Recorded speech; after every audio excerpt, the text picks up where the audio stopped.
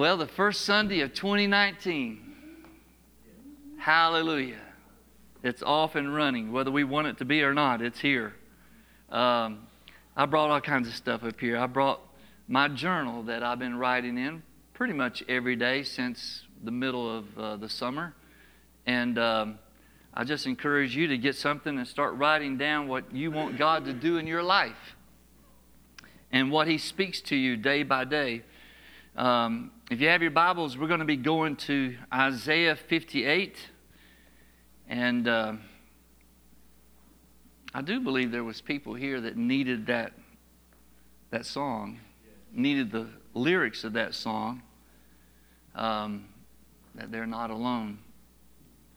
And boy, we'll be so glad when all the Chi Alpha students are back. Amen. It's been a good break, but we're ready for them to be back.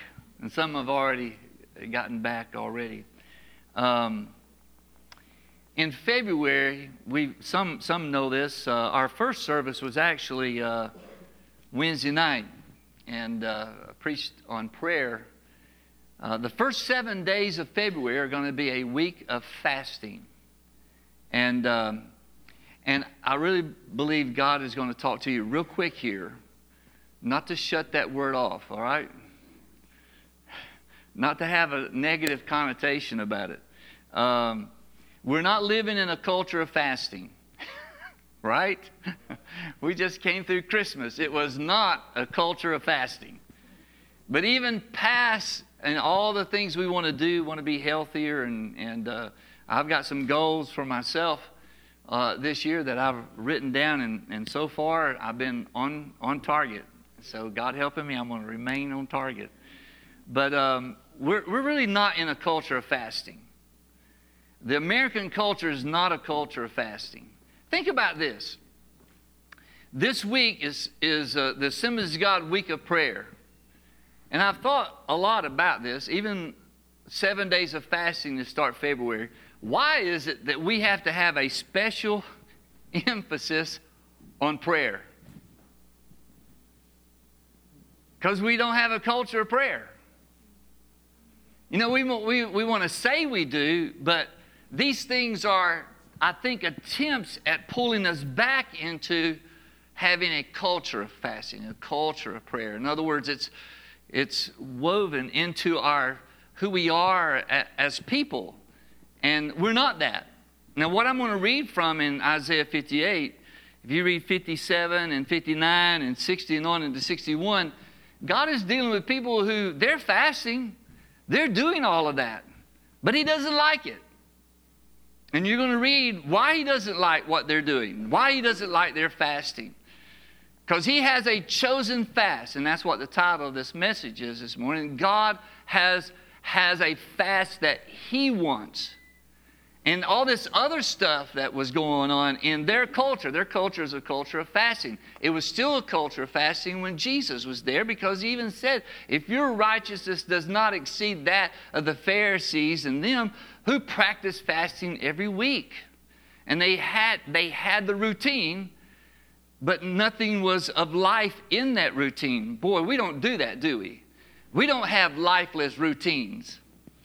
But it's like God has to jolt us out of our routine and us find His routine. And it's like prayer. It's like having a prayer emphasis. And we do this. I'm all for 21 days of prayer and fasting and starting the year that way. We just felt in our staff meeting that January is such a transitional month that we needed to maybe just get through this and then focus on February to really calibrate ourselves to seeking God, setting apart our lives for Him. And so here we are. We're at Isaiah 58, and we find places in the Bible where there's fasting. Hannah doesn't really say she's fasting, but the Bible says that she went through seasons of longing so much for a child that she did not eat. And it was her husband that would come to her and says, you know, you're not eating.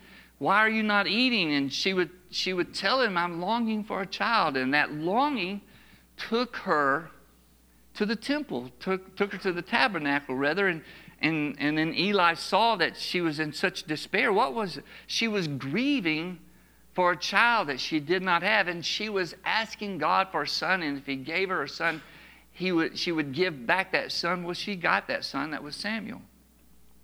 And then you have David. He's fasting. What was the motivation for his fasting? He's fasting a week. Well, the baby that was born, Bathsheba gave birth to the child that they conceived illegitimately. And God had told him ahead of time, the child, part of the cost of your sin is that child is not going to survive. And he went without food for 7 days, petitioning God, hoping God would change his mind. And when he saw people whispering in the background, he ascertained that, well, the child's finally passed away. And he asked, and they's like, well, we're scared to tell you, but yes, he just passed away.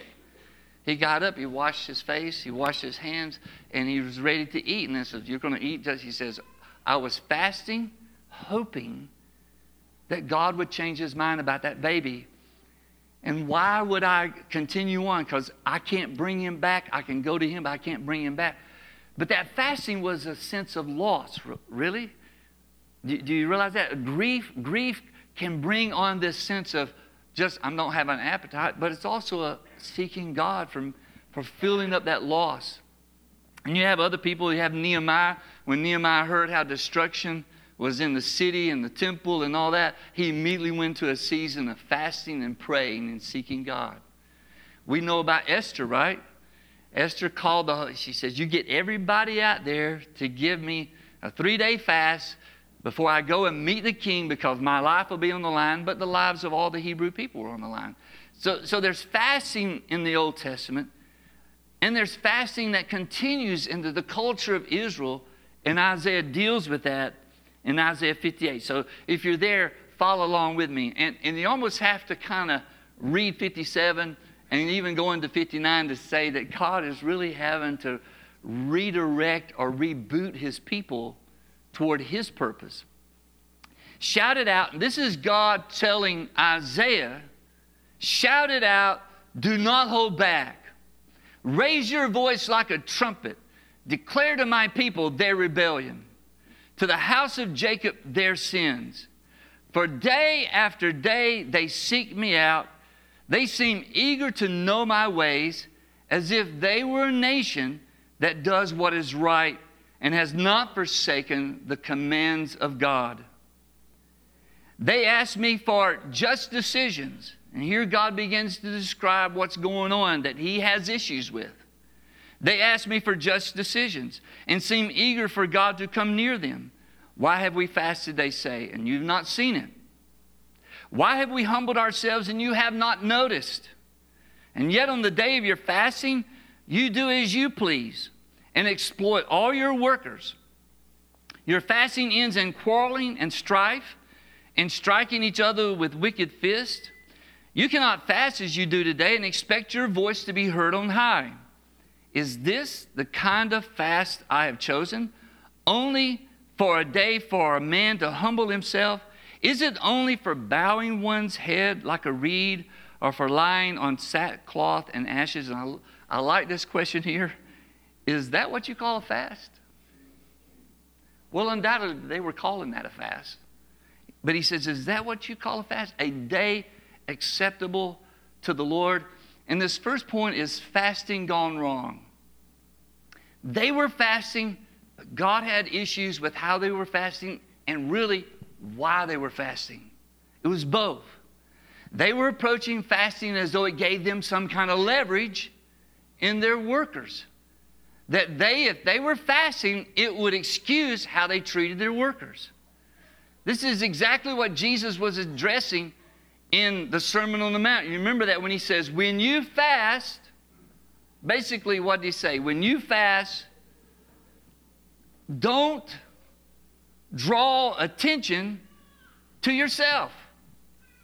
Don't make a big deal like you look like you're really hungry and you want people to know, hey, I went without food for 3 days now. Aren't I spiritual? That's what he says.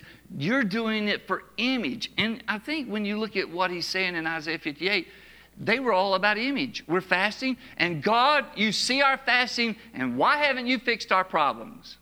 Why haven't you seen what we're doing? We're doing this. We're being very committed to fasting, and you haven't showed up. It's like you haven't even noticed that we are fasting here, and we still have our problems. The people of Israel was doing worse than what Jesus said. Listen how their fasting was going. They were fasting so they could win arguments, so they could win quarrels, and some of those arguments resorted to fist fights. Now, how about that for a fast? Hey, I just fasted, and boy, did we get into it. Why would that happen? Something's going on there that they think if they fast, it gives them the advantage in an argument. And God was taking issue. He is inquiring of them of where their humility really is. He says, what benefit is it you're humbling yourself? What benefit is it that you seem afflicting yourself, that you're putting yourself through this trauma of sitting in sackcloth and ashes? You're making the visual really well, but inside there's something missing in the heart. Think about this. This was a fasting culture. In a fasting culture is the only culture that can do fasting wrong. I've had people to tell me that they made a decision after 21 days of fasting that kind of qualified their decision as being of God, even though that decision was filled with deceit and misleading. And it was kind of like, if I tell you I fasted 21 days and I did this, you don't have any argument to come against me. Now, that's in maybe a fasting culture in their mind, but you can only do what these people were doing in Isaiah 58 in a fasting culture where you're using it and you're manipulating it. Look at verse 6, because it all changes here, because this is where you got to start somewhere. And I know the slide up here is going to have a picture that's really interesting, right? It's not up there yet. There it is. You got to start somewhere. Now, you can't read probably the fine print except if you're up here. But this comes out of a book on fasting. By the way, I want to tell you the best book I've ever read on fasting. All right? Some of you like to have referrals on books. A Hunger for God. Anybody know the author of that book that might have read it? John Piper, a good Baptist brother, writing a great book on fasting and prayer, A Hunger for God. Now, this is not from his book. This is from a 1976 book, How to Keep Healthy and Happy by Fasting. And this is the photograph at the start of that book. Salem Kerbin, by the way. And probably you've never heard of him. I did hear him speak in person at First Assembly of God in Lake City, Florida in around 1976. About the time he wrote this book, 1976, 77. And I remember one thing he said about fasting.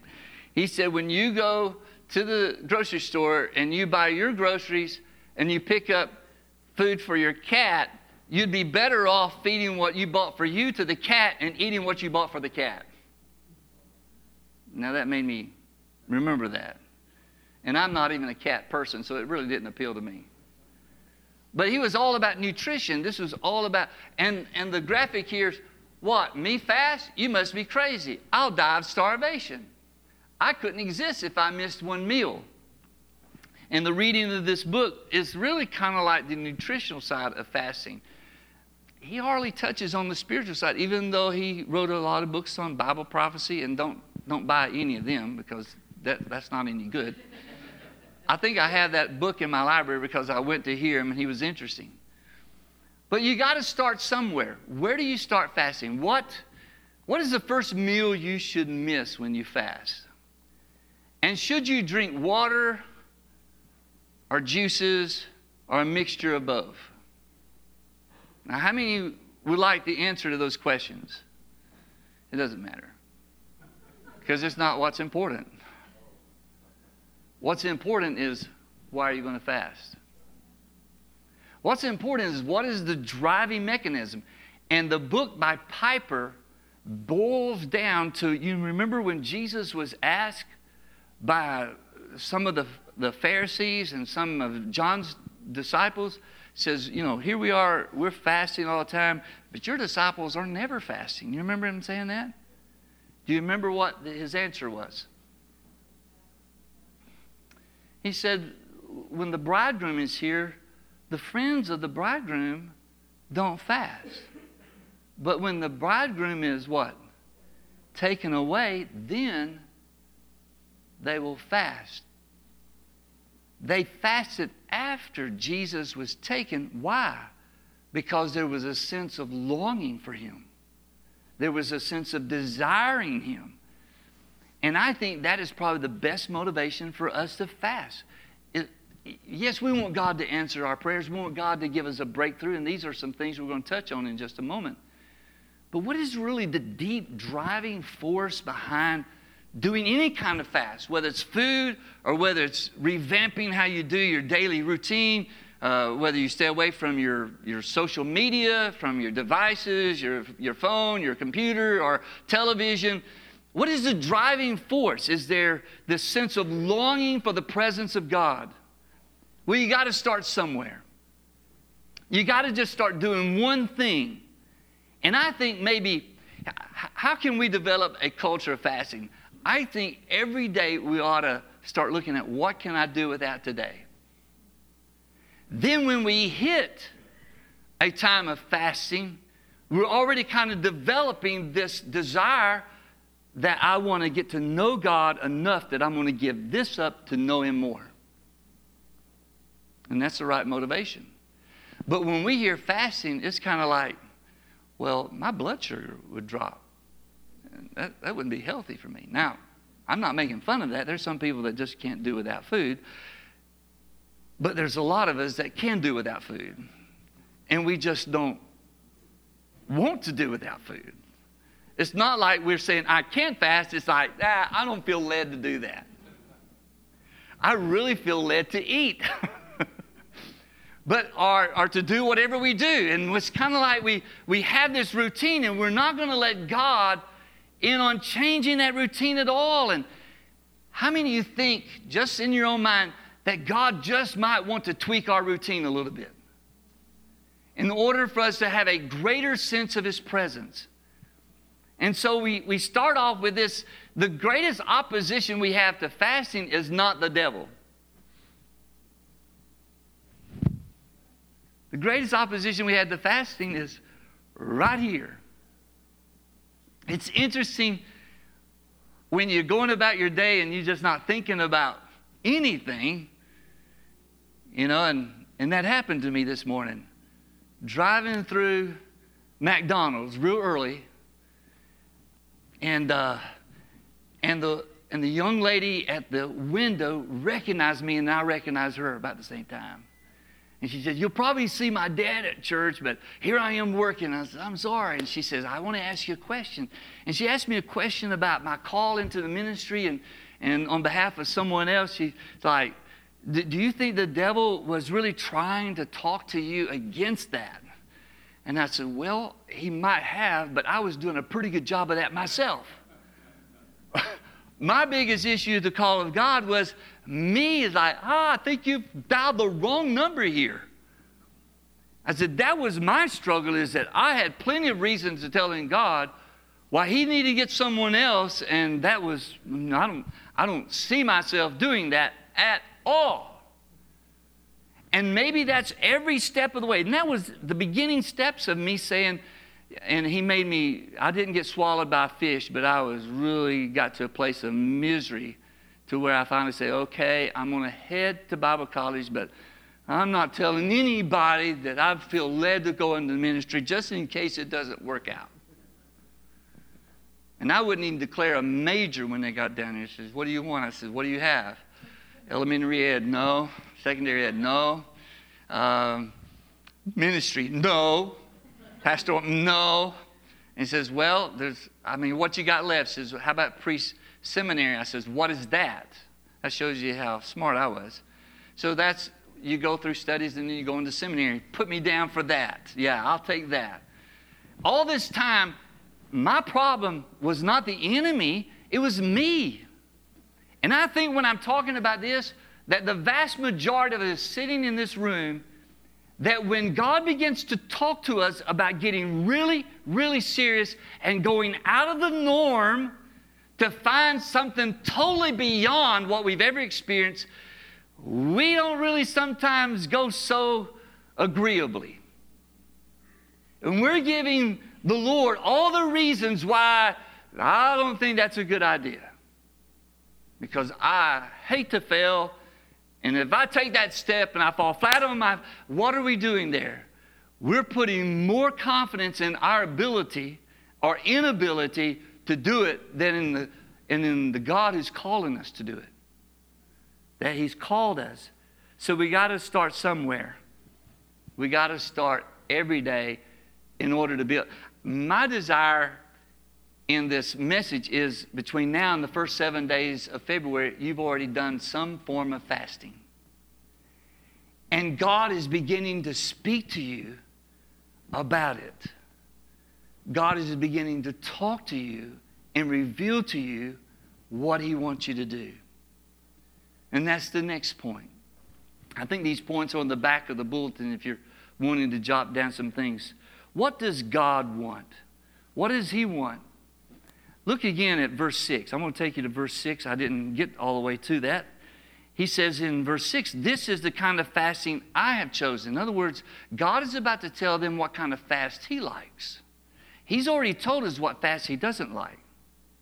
All of this image stuff, all of this trying to impress people doesn't impress Him. He said, this is what I want. I want to loose the chains of injustice and untie the cords of the yoke, to set the oppressed free, to break every yoke. I want to do breakthrough in your life. I want to break the things that's over you. What stands out to you when you're reading this? What matters to God? What really matters to God when we start fasting? Freedom for people who are not free. It's like we're fasting not for those who are well, not for those who have experienced freedom, but we're fasting for those who are encumbered in some way. And none of us in this room have any bondages we need to be freed from. Right? But what happens is that these things begin to be revealed as we step forward to Him, and He wants to break that off of our life. There's some stuff here in a little bit that really shines a light on what God wants to do in our lives. But when you read this, you say, well, He wants to bring freedom to people. All of this here that we've just read is about loosing the chains, untying the cords, setting the oppressed free, to break every yoke, every point that we have been shackled. He wants to break that off. And some of this can only happen through prayer and fasting. And I know He said that about certain demons being cast out that the disciples couldn't cast out. But there's some things that's not going to be really highlighted and broken off our lives until we get serious about seeking God and get honest before Him. Look in verse 7. I like this. I could still hear Brother Carl Strader preaching on this. This is what he wants to be the resulting effects of our fast. Instead of cooking a meal for you to eat, cook a meal for someone else to eat. Isn't that what verse 7 starts with? To share your food with the hungry. It's almost like He wants to redirect us from what we have focused on about us to look beyond us and say, how can I bless someone else? Wouldn't it be neat for God to just speak to us sometimes and just say, go to Cracker Barrel and get you a glass of tea and look around and there's a family sitting somewhere that I want you to pay for their meal. I'm going to fast that day. Well, maybe water with lemon instead of tea. How's that? Do the caffeine-free thing. But wouldn't that be like, do you think God would ever tell us to do that? That it's possible for God to But why doesn't he ever tell us? It's not a matter that he doesn't tell us. It's a matter we're not listening. We're not coming to a point and saying, God, what do you want me to do today? What do you want me to take from what I have and to invest it in someone else? I stopped at one of those bell ringers. In fact, he was outside of Hobby Lobby. And he was standing there with a cane, ringing the bell with the other hand. And I went over and talked to him a little bit and donated to the cause. And I said, have you ever read the biography of Catherine Booth? He said, no. I said, oh, you got to get it. You got to get the roots of what you guys are doing. And just try to invest in him. Just remind him what a great job they're doing. Can we get to a point where that becomes more of the norm than out of the normal?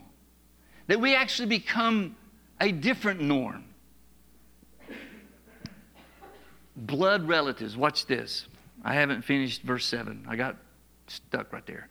To provide the poor wanderer with shelter, when you see the naked to clothe him, and not to turn away from your own flesh and blood. It is amazing how much we can care for some people more than we care for our own flesh and blood. Because we can have issues with flesh and blood. We can have like a barrier there that we just can't get past. And he says, how about that for purpose in fasting? Fasting to where it changes us in such a way that God has space there to heal family relationships.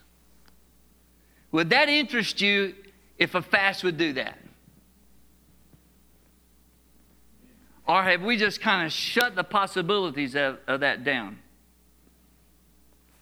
This is the fast. Remember, this is the fast that God says, I like.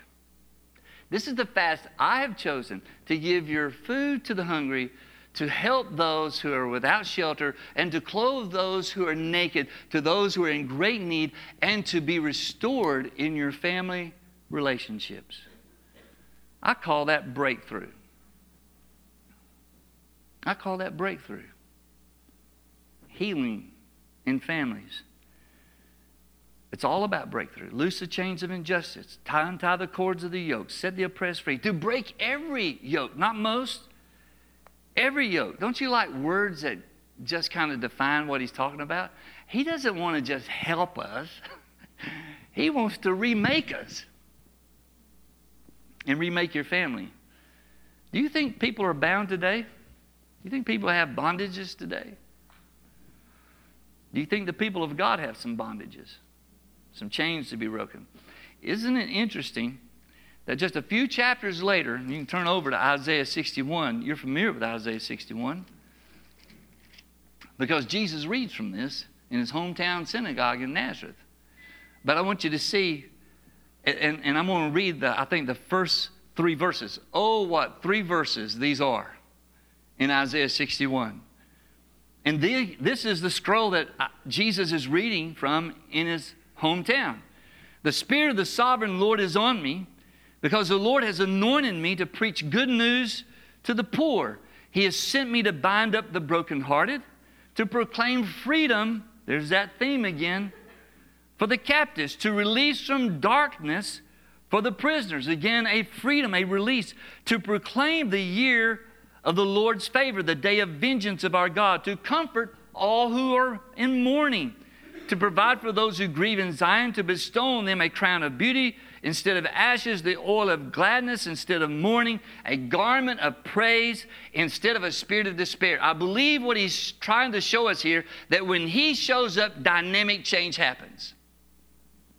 When he's preaching, when he's declaring this gospel to the poor, to those who need to hear hope, it changes their world. And this is what he said, I've come to do. I've come to undo all of this, to bring healing to people. Now think about this. He's reading this just days after he finishes a 40-day fast. He's just finished a 40-day fast. Luke records this in chapter 4. Matthew records this. Mark records this. Tuam says this, when Jesus is baptized in water, what are the things that happen when Jesus comes out of the water? The Spirit descends and a voice of God, and God, that voice says, "This is my beloved Son in whom I'm well pleased."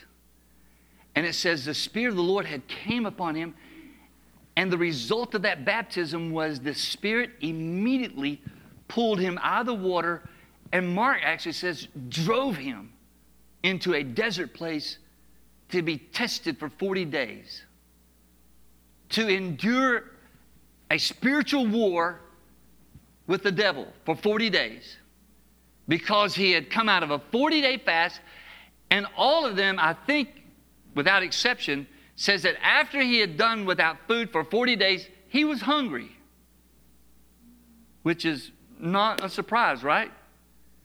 And that was part of his testing. It's as though that the role of fasting in Jesus' life mirrors Isaiah 58. That he fasted so that there could be breakthrough in people's lives. That when Jesus preached, things happened. Did they happen because it was him that was preaching? Or did it happen because the Holy Spirit was on him when he preached? We're told in Scripture more than once that everything Jesus did, he did out of the power of the Holy Spirit. Not out of him just saying, "I'm the Son of God and I can make anything happen that I want to happen." He let go of that. He laid that privilege down. And he gave himself to the Holy Spirit and says, "You show me what to do. You tell me what to say, who to pray for, where to preach, what are we supposed to do every day. Every day I'm going to get instructions from you." And that first day that he was anointed to be the voice of hope, 40 days after that, he had endured an intense battle with the devil. Why? So he could break people out of their bondages. And this is the last thing. Do we need major breakthroughs in our lives? I don't know about you, but I'm kind of like, I kind of characterize years. To me, 2018 was a great year. It was a great year. Because 2017 was not a great year. Especially the latter half of it. And only a handful of people knew anything that our world was in a whirlwind. And it was pressing in. It was God, God, oh God. Those are my two favorite words when I'm praying. Oh God. Oh God. And he gets you through that. We are pressed when things are going haywire and there's uncertainty and all of that. And he presses us to really get rid of ourselves, right? Is to really get rid of what we want to do and how we want to handle something. And this is really a call to repentance. It's a call to turn from our wanting to fix something to letting God fix us and let him take care of what's out there. God wants to repair us. God wants to renew us. This is why I think every day we need to start creating a culture of fasting in our own lives. Doing without something every day. What do you think God would tell you if you really honestly ask him, "Lord, what do you want me to fast today? Today, Sunday, before all this is over with, what do you say to me that you want me to do?" Maybe he wants you to fast Fox News or all news. Just all news.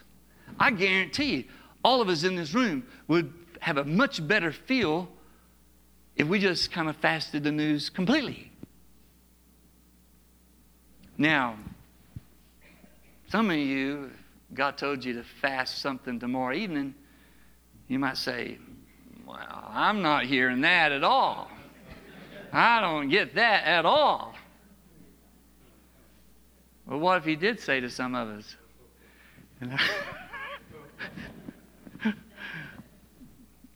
But think about it. What is God going to ask for us to give up in order for Him to pour into us? What He wants to do, and because our focus is not on Him. And He wants to do something in our lives. This is called repentance. And repentance is not reserved for saying, Lord, I'm sorry I did that. I'm sorry I lost my temper. I'm sorry for what I said. There's repentance for that. But repentance also includes saying, Lord, I'm tired of having an absence of fasting and prayer in my life. I'm tired of having a disorganized pattern every day. I want you to show me how I can encounter you in a way that changes me, that changes my attitude. You know, we might be praying for God to change our attitude, but He has to change our heart in order to change our attitude. And He has to change how we think and how we respond to things that go on that trigger something in us that we really feel bad afterwards. Are you following me? Maybe that doesn't happen to you, but it can happen real easy to me in certain situations. Where did that attitude come from? Where did that response come from? And He wants us to have a freedom. It's like what Amanda said. There's a theme of freedom, and if the worship team can come up, there's a freedom in that. There's a release in that. And don't you think God wants us to be free to run after Him? To pursue Him without weights, without doubt, without limitations, without our own fears. I'm telling you, when you're down and when you're depressed, two of the hardest things to do is pray and sing. And maybe sing is probably one of the hardest. But that's how we steer clear of it pulling us into its chain and us saying, Lord, I want to be free to worship you. I don't want this weight on me. Would you stand with me? I don't want this heaviness on me. I just believe that at this first Sunday of 2019, I pray that 2019 will be the best year you've ever had. I pray that for us. I pray that with her. And then we're going to believe God for that. We just thank God for how well things are. We praise God for that. But I just don't want things to be good. I want them to be God-soaked. I want Him to soak me with His presence. Lord, I just pray for all of us here this morning. We have practically the entire year ahead of us, but we just have today. We can't make decisions for February. We can't make decisions for Monday. We can only say, what do you want to tell me now, Lord? And there's some that are really wrestling with where they're at, the uncertainties that have engulfed them, and they don't know which way to turn. They're looking for a beam of light, like a lighthouse on the shore, to show, how do I get there? How do I get past this? And if that is you, I want you to just come and kneel across this front and say, Lord, I'm wide open for your light. Show me, show me, show me. Show me your direction, Lord. Show me what's next for me. Remind me that you have the plan. You have the only plan that matters for me. Not my plan, but your plan, Lord. I want your plan. And if that is your prayer, that's your hope. Let's start this year off giving way to Him, yielding ourselves to Him. You can do it right where you're at, but sometimes it's just good for us to come to an altar and say, I repent of missing it, Lord. I repent of not getting it. Show me, open my mind. open my heart. I open my life to you, Lord.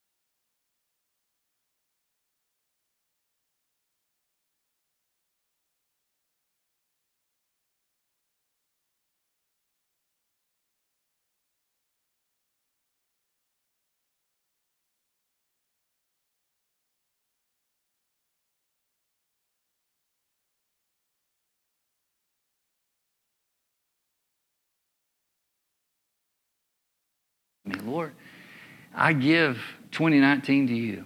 I give myself to you. I give Brenda and I offer ourselves as living sacrifices to you, Lord, and that this year belongs to you.